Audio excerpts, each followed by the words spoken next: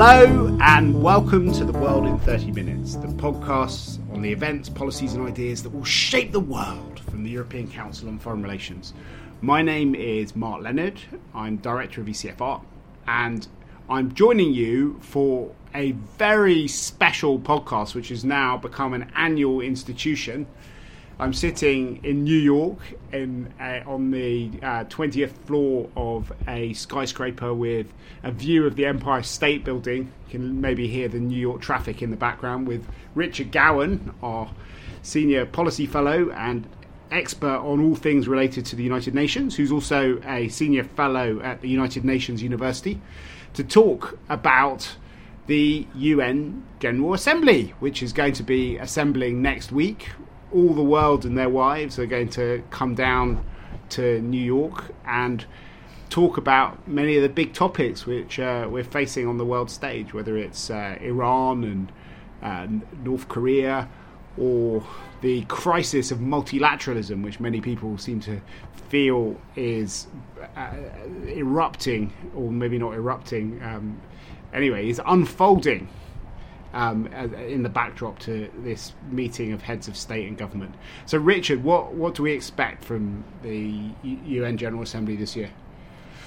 I'm afraid that, rather as in 2017, everyone is almost entirely focused on what President Trump will do.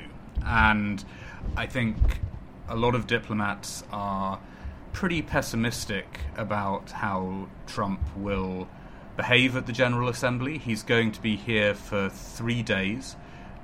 He's not only giving the standard kick-off speech to the General Assembly as a whole, but he's actually chairing a meeting of the Security Council on Wednesday. And no one is certain what he is going to say, but most assume that he's going to have some pretty tough lines on Iran, and that he could say something completely unpredictable about North Korea, either negative or positive. So last year it was the Rocket Man, which we were talking about on this podcast, I think. It was. Last year Trump actually demonstrated a pretty sharp mastery of how to play the General Assembly. I mean, he got on stage and he fired off a series of pretty strong one-liners, of which the most famous was referring to Kim Jong-un as Rocket Man. Now, this year I think he's going to be firing off more one-liners too. He knows that he's not just being watched by world leaders, but he's also being watched by Fox News, and he's very good at throwing out good quotes for Fox. The question is, what sort of mood is he in on North Korea? Does he take this as another opportunity to attack Pyongyang, to sort of repeat the threat that he can destroy the country completely? Or is he going to be more in the conciliatory mode that he felt after Singapore, and he's also been indicating on Twitter the Singapore recently. Summit, where the Trumpkin Summit, as it was called. Could he stand up on stage and say, well, actually, I've looked Kim in the eyes, he's a wonderful young man, we can do business together? No one is really sure of what road he'll take. If he is in a bellicose mood, that will put everyone on edge.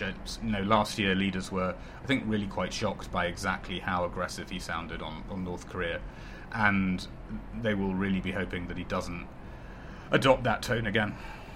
But this year, the big confrontation is less with North Korea and more with China. I mean, going into the General Assembly, Donald Trump has announced a whole new series of tariffs on Chinese goods. How is that going to play out? Is Xi Jinping going to be here as well? No, Xi Jinping is not going to be here, nor, for that matter, is Vladimir Putin. Neither Xi nor Putin come that often to the General Assembly, and they're not here this year.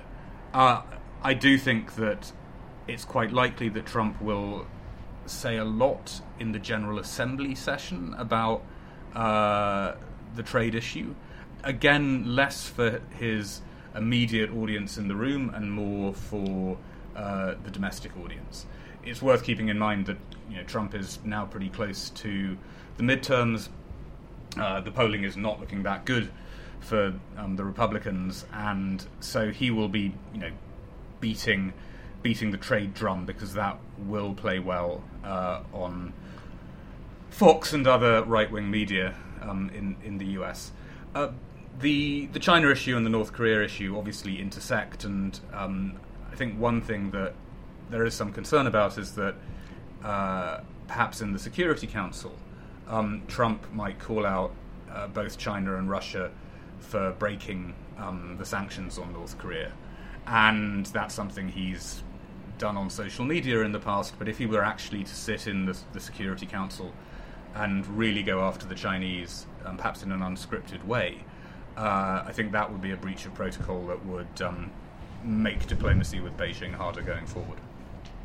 So I've been in New York for a few days now, and in fact you and I have gone to meet a few of the ambassadors to the UN, and there is a kind of general sense of foreboding about the international system, and a sense that people are being present at the destruction of a lot of the key bits of the architecture of the international system, whether it's the Iran nuclear deal, the JCPOA, which we talked about often on this podcast, whether it's these trade wars that are erupting, Trump's assault on the climate deal, NATO and the G7 were also topics discussed on this podcast after Trump rubbished them in his own idiosyncratic ways. Can you talk a bit about the general mood amongst, because this is a sort of meeting of the high priests of multilateralism?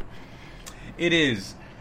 I think overall diplomats in New York are perhaps less worried about the state of the UN than about the broader pressures on the international system, and especially the apparent threat to the WTO.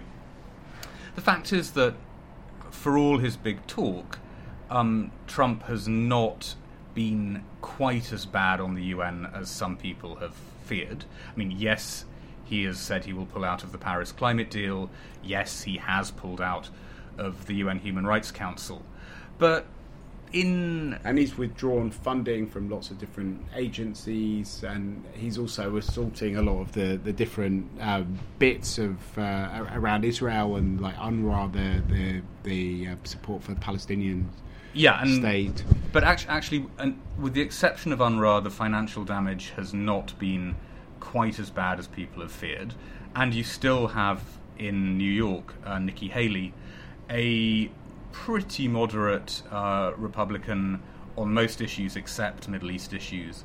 And Haley is pretty collegial. She continues to work quite well with European ambassadors in the Security Council. I sort of feel that people think that they've just about got the situation here under control with the Americans. I think Russian behavior is a much bigger source of concern in the Security Council.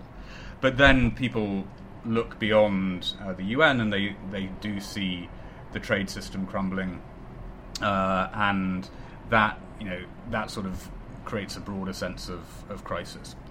So there definitely is a lot of nervousness, and I don't think anyone is quite sure how you fix that, because that isn't something you just fix through doing some peacekeeping reform or fiddling with the UN development system. I mean, it's very fundamental. And what about the vacuum which the US is leaving as it kind of withdraws from these multilateral institutions? How are the Chinese, and other kind of great powers reacting to that? The Russians? The big story of the year has definitely been the rise of China in the UN system, which has been happening for decades, but has massively accelerated. And what you hear a lot of diplomats saying is that, especially in committees dealing with development and human rights, the Americans are hanging back. The Americans are not being assertive.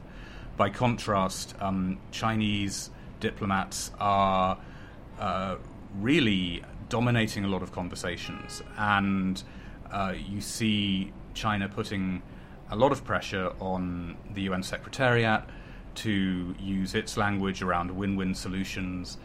There was a big event in the General Assembly earlier this year celebrating the One Belt, One Road project.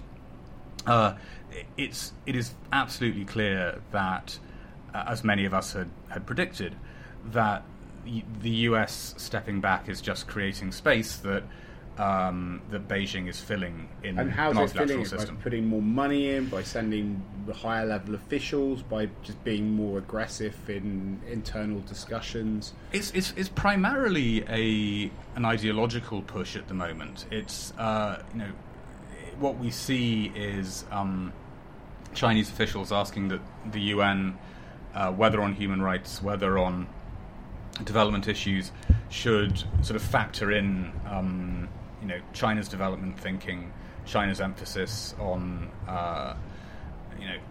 sort of the One Belt, One Road and similar initiatives into UN documents, that should be given equal weight with more standard Western positions in the UN. I mean, it's interesting. Earlier this year, I did a project with ECFR looking at what the effect of Brexit will be on the UN, because obviously the UK is a significant UN player. But in a lot of the interviews I had with UN officials, with European diplomats around the UN, the message I kept on getting was, Brexit is a problem. Brexit is a short-term headache, but we are much, much more focused on this sort of fundamental 10 to 20 year shift in the balance of influence in the UN towards China. So what does it actually mean, a more Sino-centric UN system? I think it means, in the medium term, I think we are going to see Beijing placing more senior officials in posts that would previously have been filled by Americans or Europeans. There's a recurrent but also very credible rumour that Beijing would like to fill the post of the head of peacekeeping at the UN, which is something that France... The French have always had. The French have held it for a couple of decades, but Beijing, I think, has made it pretty clear that it feels that as it's putting more and more troops in the field in blue helmets, it should... More than any other UN permanent member of the Security Council. Yeah, and the number is going to go up, I think, quite markedly. So how many is there at the moment? At the moment, it's only about 2,500 to 3,000, so it's still not actually that massive. And what's the biggest? India? I think Ethiopia, India, Pakistan are all around 7,000 to 9,000. Right. But China, Xi Jinping a few years ago promised a new rapid reaction force of 8,000 more troops, and I think that is going to become a reality in the next couple of years. So, what else do we see? Connected to peacekeeping again, the Chinese mission has been arguing that UN peacekeeping forces spend too much time looking at human rights, have too many officials focusing on human rights, and at a recent budget session they made a big push to cut funding for human rights work by the UN. So I think what we're going to see over time is a huge amount of pressure on the UN as a promoter of human rights and liberal values, with Beijing arguing that the organisation should be giving at least equal weight to its model of development and cooperation. And again, the fact that you have the US walking away from the Human Rights Council, which is a very troubled body by any standards, nonetheless sends a message that actually maybe history will go China's way. And what are other powers doing? We heard a lot over the last few weeks about an alliance of multilateralists, or an alliance of kind of mid-ranking powers to support multilateralism. Chrystia Freeland, the Canadian foreign minister, who's an incredible bundle of energy and great ideas has been going around different European capitals. And I think it took part in both the French and the German ambassadors' conferences this year. Also been talk about Latin America and Korea and Japan being part of this new coalition to defend multilateralism from Donald Trump. How much of that are we going to see this week? I think you will hear, lots of fine statements from leaders about the importance of protecting the multilateral system and potentially reforming it. I mean, certainly I would expect that Emmanuel Macron from France will give a strong speech about the importance of multilateralism, mainly because every French president always comes here and gives a very strong speech about the importance of multilateralism. That's what he did last year. And he'll do it again. Will you see any really concrete initiatives to push back against the US? That, I think, is rather more unlikely. There is going to be a meeting with the Europeans and with Secretary General Guterres talking about filling the funding gap that the US. So we heard there's going to be today. We heard that there's going to be a record-sized European delegation of how many people is it? I think 14 top-level European officials, including Donald Tusk and Jean-Claude Juncker, and most of the European Commission. Yeah, well, of course, this is a European Commission that is winding up, so everyone wants to get that last trip to New York in. But no, I mean, there's going to be, there's going to be sort of lots of implicit criticism of the US over climate. I think you will hear, obviously, a lot of people standing up for the Iran deal. But I think the reality is, especially because Trump is so mercurial, very few people are going to really take him on face to face. And there was one interesting sort of sign of that in the last 10 days or so. The Americans who hold the presidency of the Security Council this month had announced that Trump was going to lead a Security Council session essentially on Iran. And what seems to have happened is that the Brits, the French, even the Russians went quietly to the Americans and said, this is a very dangerous thing to do. Because if Trump comes before the council and focuses on Iran for 15 minutes, all our leaders, Theresa May, Macron, etc., are going to have to sit in the council and directly contradict him face to face. And so the US got that message. It has changed the focus of the meeting to be on non-proliferation and sovereignty, something very, very vague. But I mean, I think that that is a sign that no one out there thinks that it's a good idea to sort of get caught up in a fight with Trump similar to those we saw at the G7 and NATO. Everyone is trying to avoid those confrontations. And actually, I think the US mission understands that it probably needs to avoid those confrontations too. So what are the Iranians, the North Koreans, other people in the kind of front line going to do with UNGA week? What does a good week look like from their perspective? For the Iranians, I think it's largely about public relations. President Rouhani is here. He's speaking very early on. He's speaking on the morning of Tuesday, probably about 9 or 10 slots after Trump, and Rouhani is a very experienced performer at the UN. He's quite a popular performer in the General Assembly, and I'm sure that he is going to give a sort of a deliberately measured rebuttal to Trump to sort of communicate that Iran is the responsible power in this situation. Now, the North Koreans, it's a much more complicated case. After the Singapore summit, when Trump and Kim met, there were a lot of rumours that if the denuclearization talks moved quickly, Kim might actually come to New York. And people were sort of, I think, quite seriously imagining a scenario where he would come and you would have a Korean peace agreement signed in the General Assembly, for example, which would have been a huge coup. Now, the talks have obviously not gone well. Kim has reached out to Trump for another summit, but unless there's a real Hollywood moment coming, I don't think he's coming to New York. So you're going to have a relatively, an obscure minister speaking quite late, who I suspect will make various standard DPRK talking points.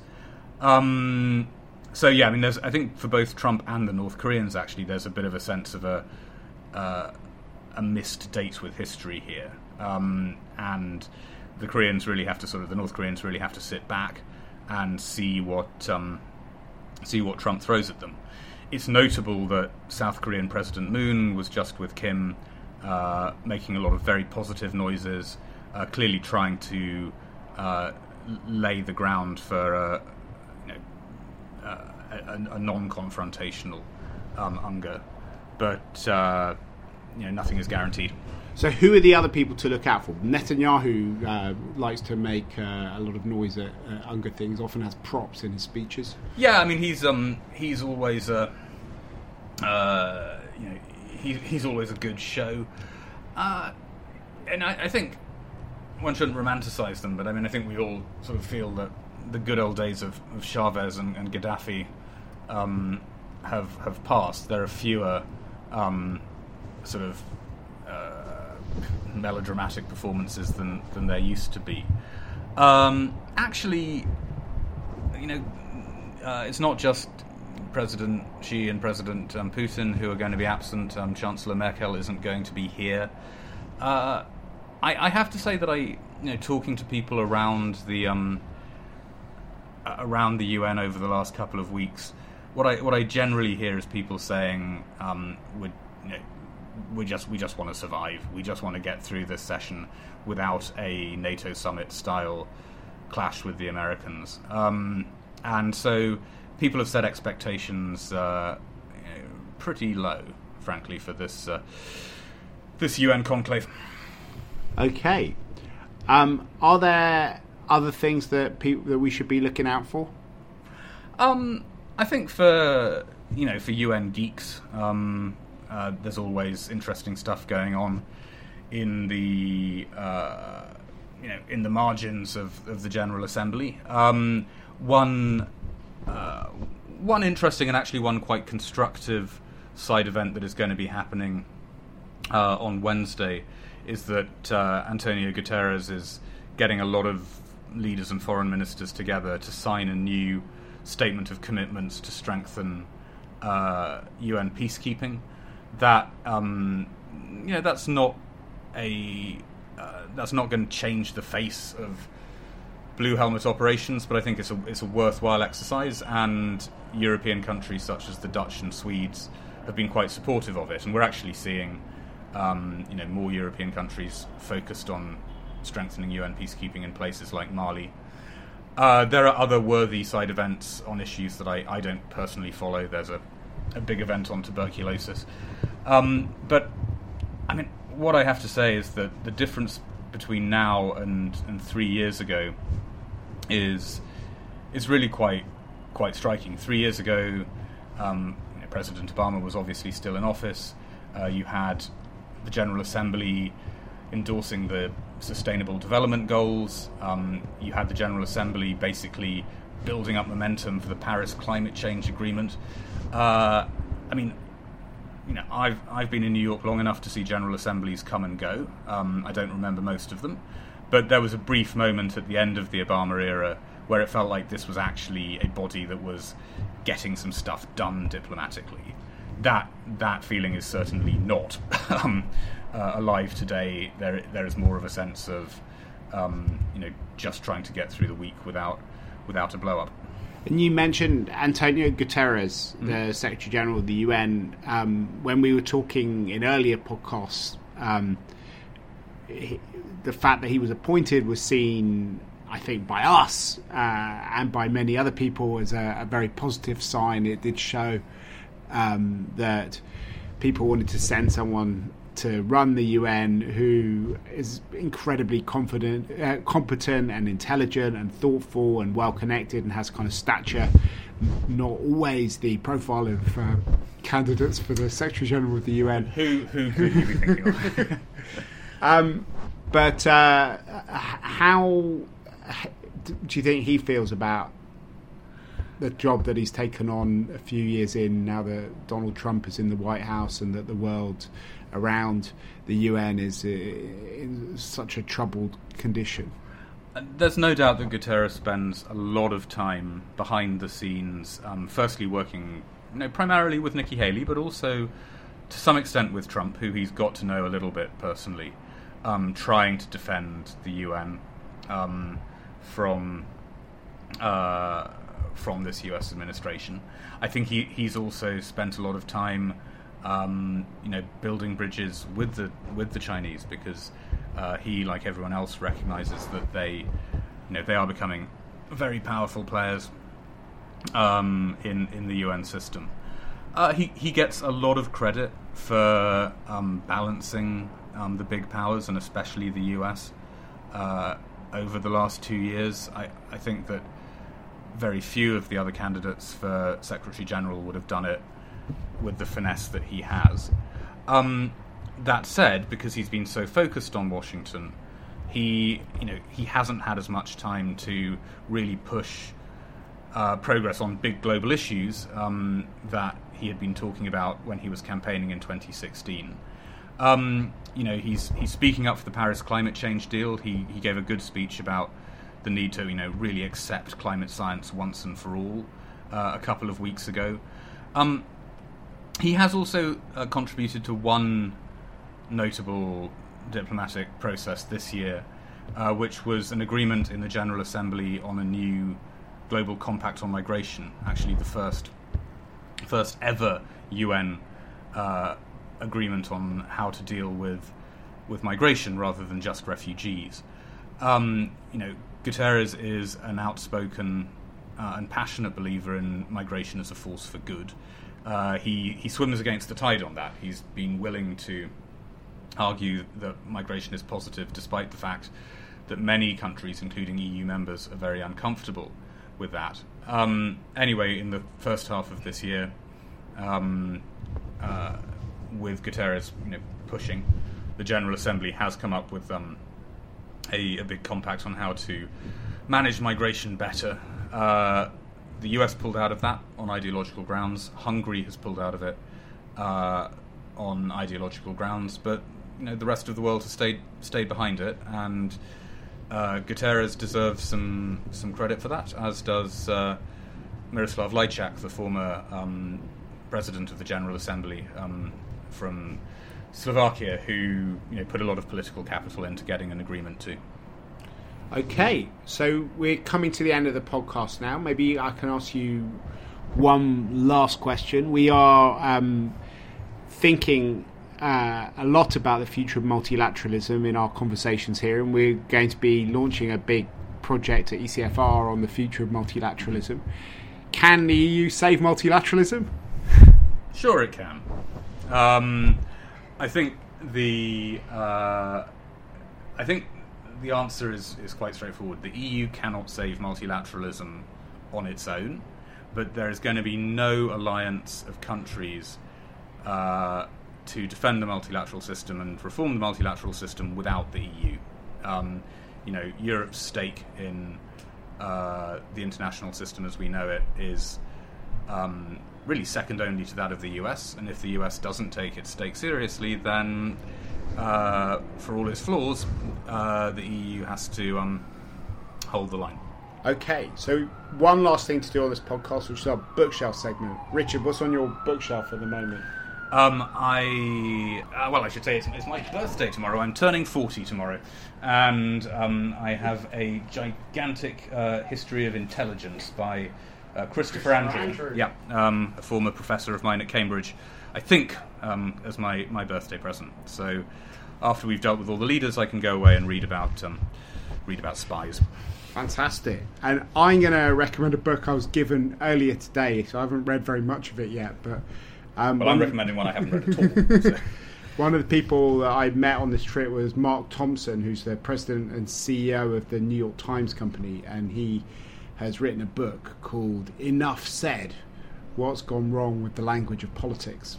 And it's a couple of years old now, but it is an attempt to try and understand why Donald Trump got elected, why the British voted for Brexit, why anger is rising and public trust is falling almost everywhere.